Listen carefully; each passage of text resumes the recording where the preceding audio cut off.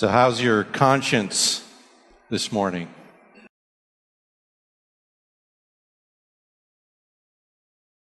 Conscience is a troublesome thing, isn't it? C.S. Lewis wrote a letter to some lady. It was published in a book called Letters to an American Lady, so I don't know who it was. He said this in his letter. He said, "We were talking about cats and dogs the other day, and we decided that both have consciences, but the dog, being an honest, humble person, always has a bad conscience. But the cat is a Pharisee and always has a good one. When the cat sits and stares you out of countenance, he is thanking God that he is not as these dogs or these humans or even as these other cats." Now, I don't know about the consciences of cats and dogs, and I don't know how C.S. Lewis and whoever he was talking to decided that, but a conscience can be a troublesome thing.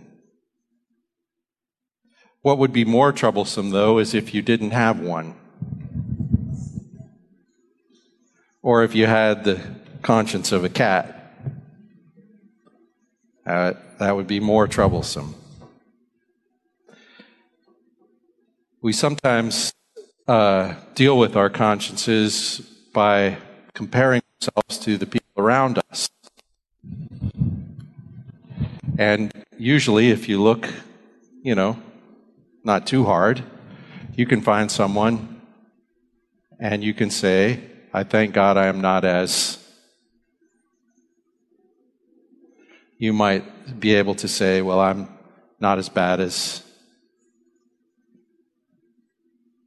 I haven't done this or that horrible thing." Or sometimes we just say, "Well, nobody's perfect." That's true.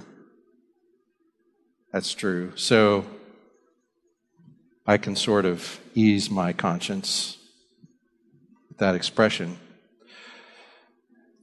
But what if nobody's perfect turns out not to be a good excuse?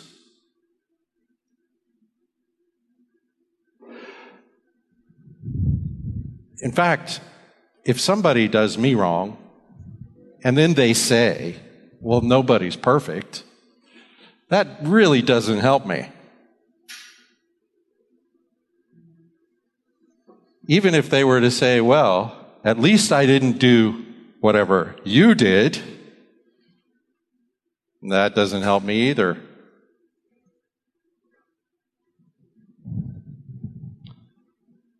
The book of Leviticus, the law of God. In the law of God, God says to his people, "Be holy, because I'm holy."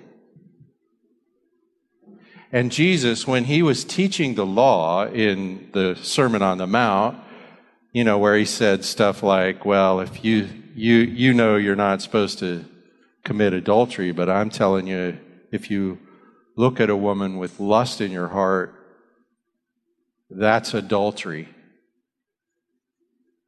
That the problem is deeper than your outward behavior. The problem is a problem of the heart. That you are, in fact, at heart, a breaker of the law of God. This is Jesus who said this. And at the conclusion of this whole section where he does this on various points of the law, here's what he says: "Therefore, you must be perfect, just as your Father in heaven is perfect." It turns out that with Jesus, nobody's perfect is not a good excuse. Well, that makes sense because Jesus was in fact perfect. But it's a hard thing. It's a hard thing. God has a law, and apparently every last one of us is a law breaker and subject to the penalty of the law. God had a law with Adam, and the day you eat of it, you shall surely die. And we have all been subjected to the penalty of Adam's breaking of the law of God. Now, in the book of Hebrews, we've been reading about the system of sacrifices that God put in place in the Old Testament. Sacrifices for sin, they're called. And when we get to chapter 10, we've read, as we read last Sunday, that there's things that system, that law can't do. Wasn't even really intended to do. Things the law cannot do. Well, let me just read from Hebrews chapter 10, the first 10 verses. For since the law has but a shadow of the good things to come instead of the true form of these realities, it can never, by the same sacrifices that are continually offered every year, make perfect those who draw near. Otherwise, wouldn't they have ceased to be offered, since the worshipers, having been cleansed once, would no longer have any consciousness of sins? But in these sacrifices, there is a reminder of sins every year, for it is impossible for the blood of bulls and goats to take away sins. Consequently, when Jesus came into the world, he said, "Sacrifices and offerings you have not desired, but a body you have prepared for me. In burnt offerings and sin offerings you've taken no pleasure." Then I said, "Behold, I have come to do your will, O God, as it is written of me in the scroll of the book." When he said above, "You've neither desired nor taken pleasure in sacrifices and offerings and burnt offerings and sin offerings," these are offered according to the law. Then he added, "Behold, I have come to do your will." He does away with the first in order to establish the second. And by that will, we have been sanctified through the offering of the body of Jesus Christ, once for all.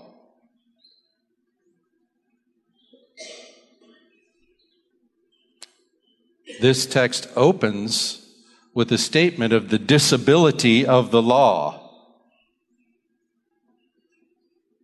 Maybe I should say inability, because the law was never designed to do these things. It did not have the purpose of accomplishing these things.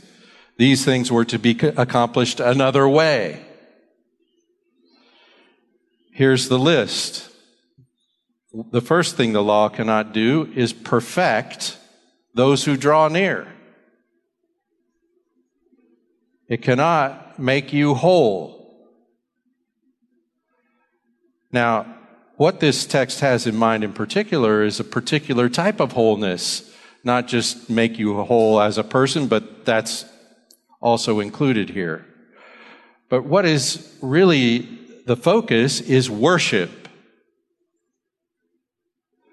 The law cannot make you whole as a worshiper.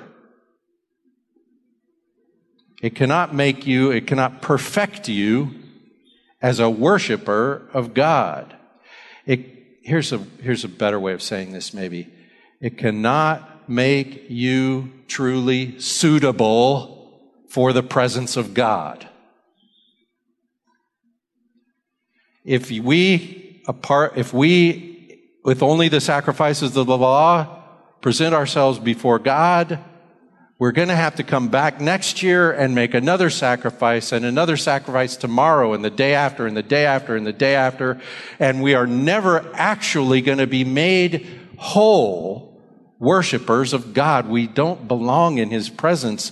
We saw this even in the very design of His temple, where there is a barrier between God and His people that can only be breached by the priest, the high priest, and only once a year, and we're going to have to do it again next year. We can't go in there. Only he can, and he better take the blood of the sacrifice. So the law never was designed even to make us really suitable for the presence of God. Well, that's a problem. Because God is present. The law, also this text says, didn't cleanse the conscience. The sacrifices of the law didn't actually remove sin. But Christ did. But the old sacrifices did not. They sort of covered it for the time being, in anticipation of the sacrifice that would remove it. And that is how we get a cleansed sin no longer on us.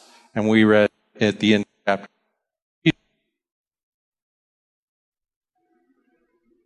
he's actually carried it away from us. So the scripture that says he has removed our sins from us as far as the east is from the west, that is accomplished in the sacrifice of Christ. So that there is now, therefore, no condemnation for those who are in Christ. And even when you condemn yourself,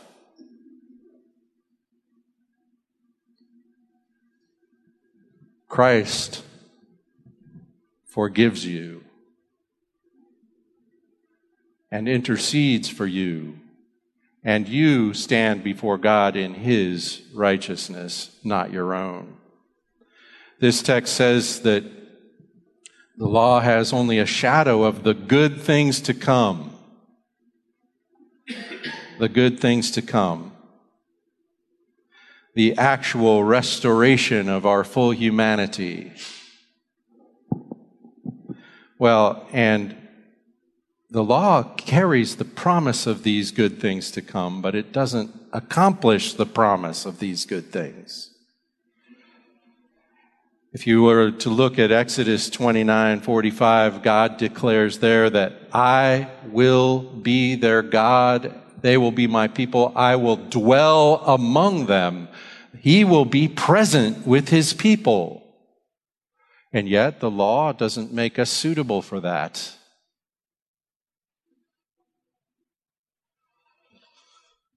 I think you could carry the good things to come all the way back to Genesis 1:26. Let us make man in our image according to our likeness.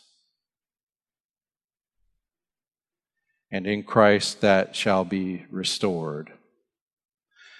So the law doesn't do these things. It doesn't perfect us as worshipers. It doesn't cleanse our conscience. It doesn't actually remove our sin. It doesn't provide the things it promises. The promise is there, but the provision is not. There's something more in the plan of God, in the promise of God, than is in the law and its sacrifices. A sacrifice that did accomplish these things would only need to be offered one time, because then these things would be accomplished. So what on earth is the law for? Why does God give it if it doesn't accomplish these things? Well, it does accomplish some things. In these sacrifices, this is Hebrews 10, verse 3, but in these sacrifices there is a reminder of sins every year. That's what it accomplishes. You could read about this in Romans chapter 3 or in, the middle of the book of Galatians.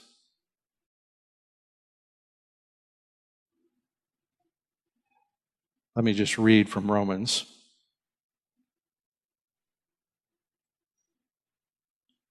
I'm going to start with verse 19. Now we know that whatever the law says, it speaks to those who are under the law, so that every mouth may be stopped. Oh, this is what the law accomplishes, the stopping of every mouth. And the whole world may be held accountable to God. That is what the law accomplishes. For by the works of the law, no human being will be justified in his sight, since through the law comes knowledge of sin. That's what the law accomplishes. That's what it's for. But now the righteousness of God has been manifested apart from the law, although the law and the prophets bear witness to it. So the promise is there, but it's not fulfilled there. The righteousness of God through faith in Jesus Christ for all who believe. For there is no distinction, for all have sinned and fall short of the glory of God, and are justified by his grace as a gift through the redemption that is in Christ Jesus, whom God put forward as a propitiation, a satisfaction by his blood to be received by faith. This was to show God's righteousness, because in his divine forbearance he had passed over former sins. So that's the old sacrificial system, was God pass over these sins until the sacrifice to end all sacrifices comes. And so the law is a reminder of sin year after year, because we have to come back again next year, because it didn't actually solve our problem. The law weighs down the conscience. The law clarifies the problem. It doesn't solve it. The law also, as we just read, points ahead to Christ. Because we need something more than we can produce by our own obedience. It points to Christ. It carries the promise of the solution, I will dwell. If you looked at Deuteronomy chapter 17, you would see that in the law is the promise of a king who will be the perfectly righteous king of Israel. We haven't seen one of those yet. Well, except we see it in Christ. And so the law itself points to the day when the law itself will be written on our hearts instead of just imposed on us as a burden. The first covenant anticipates the second, the new covenant, in which the very Spirit of God indwells his people so that they are enabled, so that their sins are removed, so that they can be who we are all made to be, living in fellowship with God and reflecting that in our fellowship with everything else. Therefore, we read, let me get back to Hebrews here.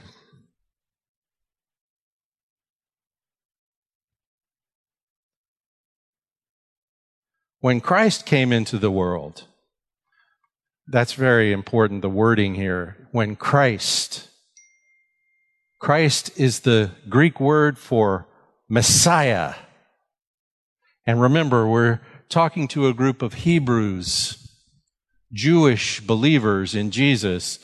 And so when Messiah came into the world, he said, now what's funny here is, what's quoted here, we don't have recorded anywhere else as the words of Jesus. You can't find this in the gospel record of the life of Jesus. When was this said? Well, we just read it in Psalm 40, out of the mouth of the type Messiah, David, the king who is the prototype, if you will, of the king. And here's what he said. Christ, Messiah, said, sacrifices and offerings you have not desired, but a body you have prepared for me. In burnt offerings and sin offerings you've taken no pleasure. Then I said, behold, I have come to do your will, O God. To do the thing God wants done that the law of Moses cannot do. So, because of the ineffectual nature of the old sacrifices, Jesus Christ declares some things. The first thing he declares is that those sacrifices don't satisfy God. Those sacrifices are not what God ultimately desires. Now, this is repeated in the Old Testament. God says it all the time. You know, it'd be better if you obeyed than you need a sacrifice. It's never quite all the way home with these sacrifices. They're not fully satisfactory to God. The second thing that the Messiah declares is that God has crafted a body for the Son. A body you have prepared for me. This is just a statement of the incarnation of the eternal Son in the man, Jesus. He is a man, a human being. He's at least as human as you and I. In fact, he's not a broken human, so I would argue he's even a little more human than you and I.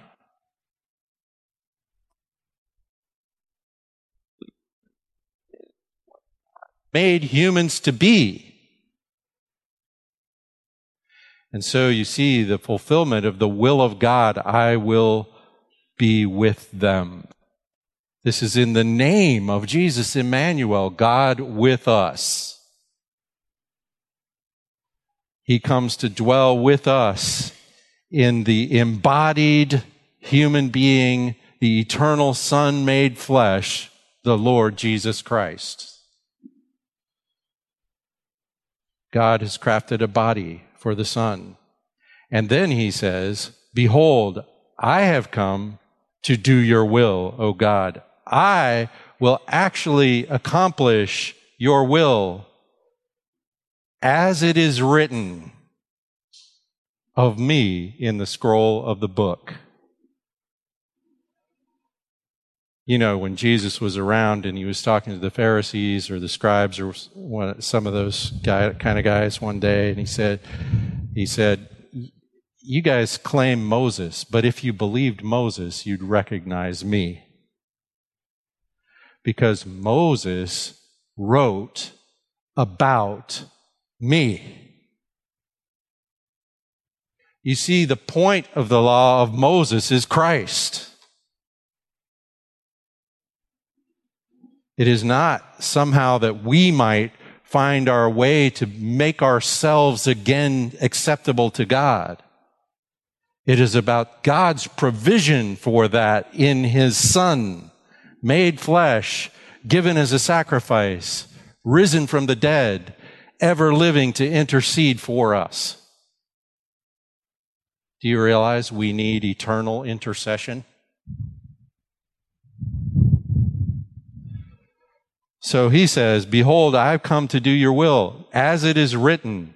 You could see this in the passage in Deuteronomy 17 about the righteous king. You could see this declaration in John 6:38 and repeatedly throughout the book of John, where Jesus says, I did not come to do my own will, but the will of him who sent me. That will is the good things to come that were mentioned in verse 1. The perfecting of the worshipers, the cleansing of the conscience, the fulfillment of the Abrahamic covenant. Bless all the nations. That's the will of God performed by the person Jesus, the man Jesus, the Son of God made flesh. That carries all the way back to Genesis 1:26.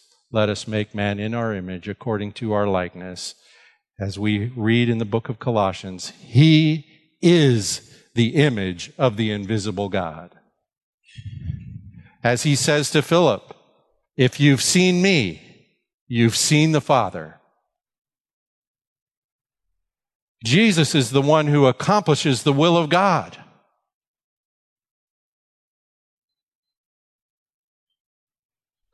That was set up in the law of Moses, but God never intended to fulfill it by the nation of Israel adhering to the law of God,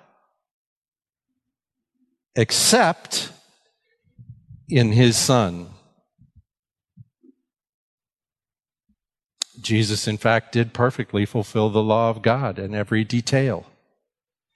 He was, as we've read in Hebrews, without sin. He did not sin one time. From the time he was born till the time he died, he never has sinned one time. He utterly fulfills the law of God, and in his sacrifice, that fulfillment of the law of God is granted to you and me.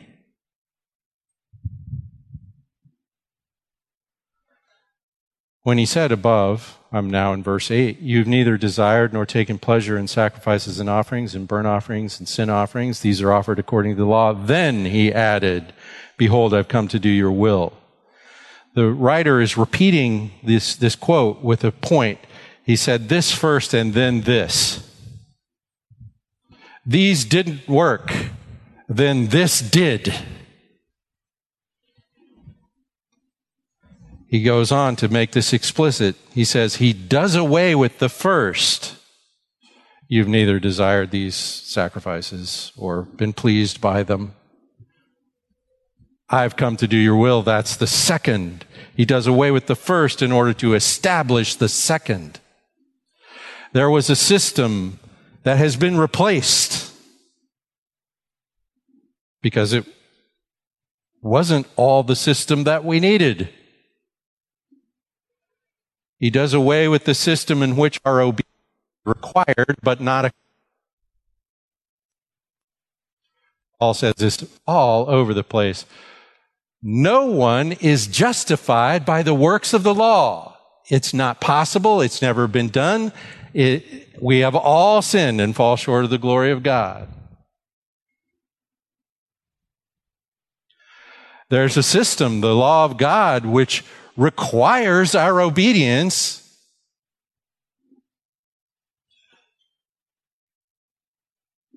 which is then not accomplished under that system. How is it accomplished? I have come to do your will, Messiah says. That's how it was accomplished. He does away with that system in order to establish this system. I have come to do your will, in which his obedience fulfills the promise. His obedience fulfills the promise, not mine, which is good because mine isn't that good.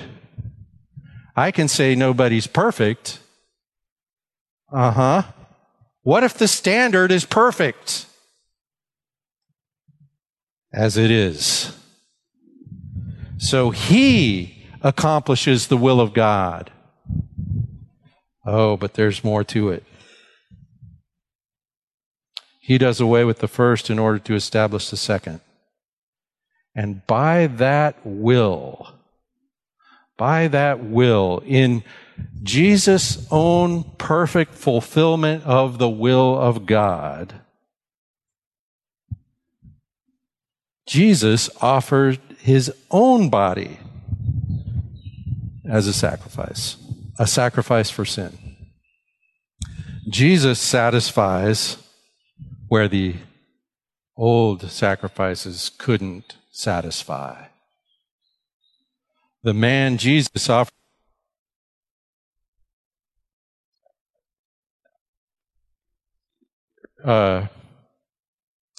Sorry, I got to find it. We've been sanctified through the offering of the body. You remember what he said, you've prepared a body for me when he came.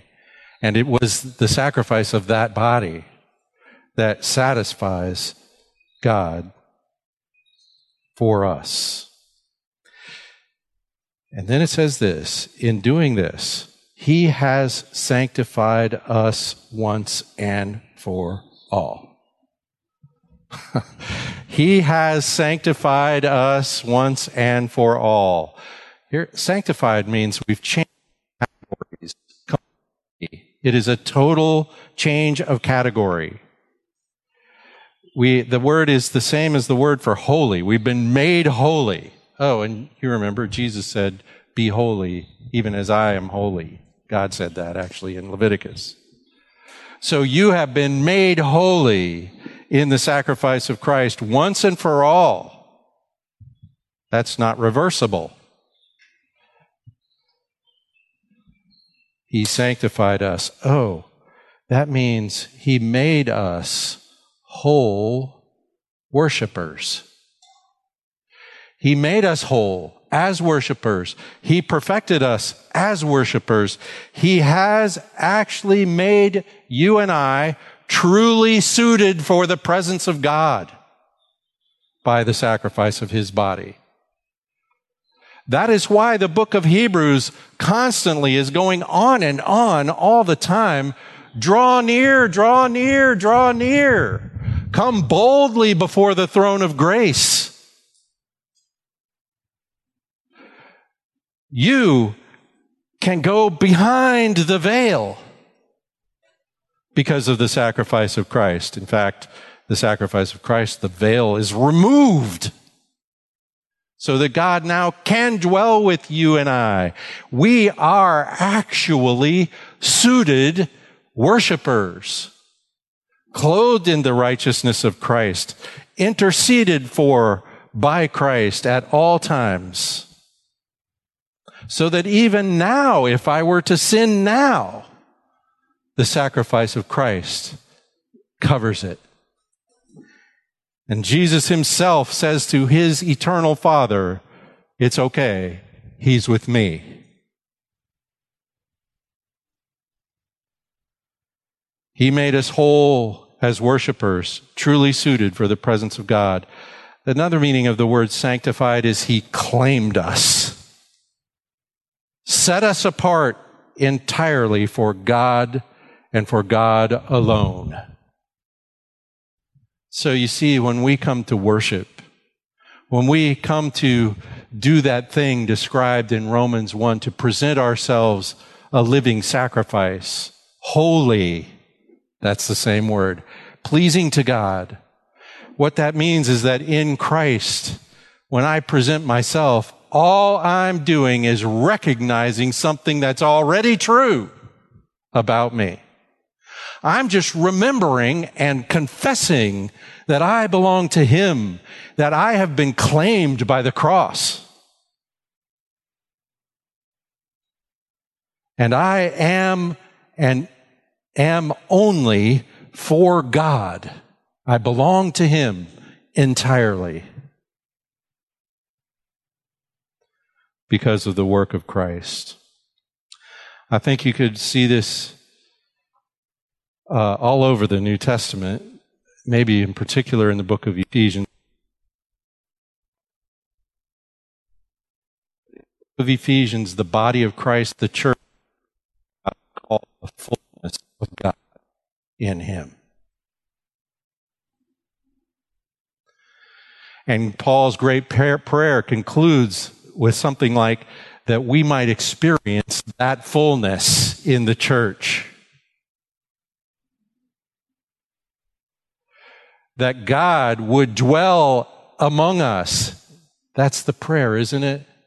That you'd be strengthened with power by his Spirit in the inner man, that Christ may dwell in your hearts through faith.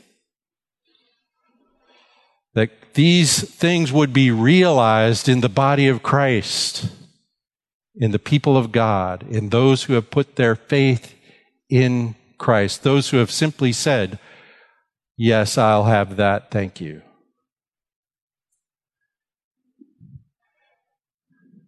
Turns out that nobody's perfect is not a good excuse. We need the one who is perfect. We need the one who has done the will of God in every last detail and has, in doing the will of God, accomplished our redemption once and for all. Amen. Father, we give you thanks, for this is truly good news. Lord, I pray, please, by the Spirit, strengthen us with power in the inner man so that Christ might fully occupy our hearts, so that every day we might exhibit this amazing grace that you have poured out on us. Thank you, Lord. In Jesus' name, amen.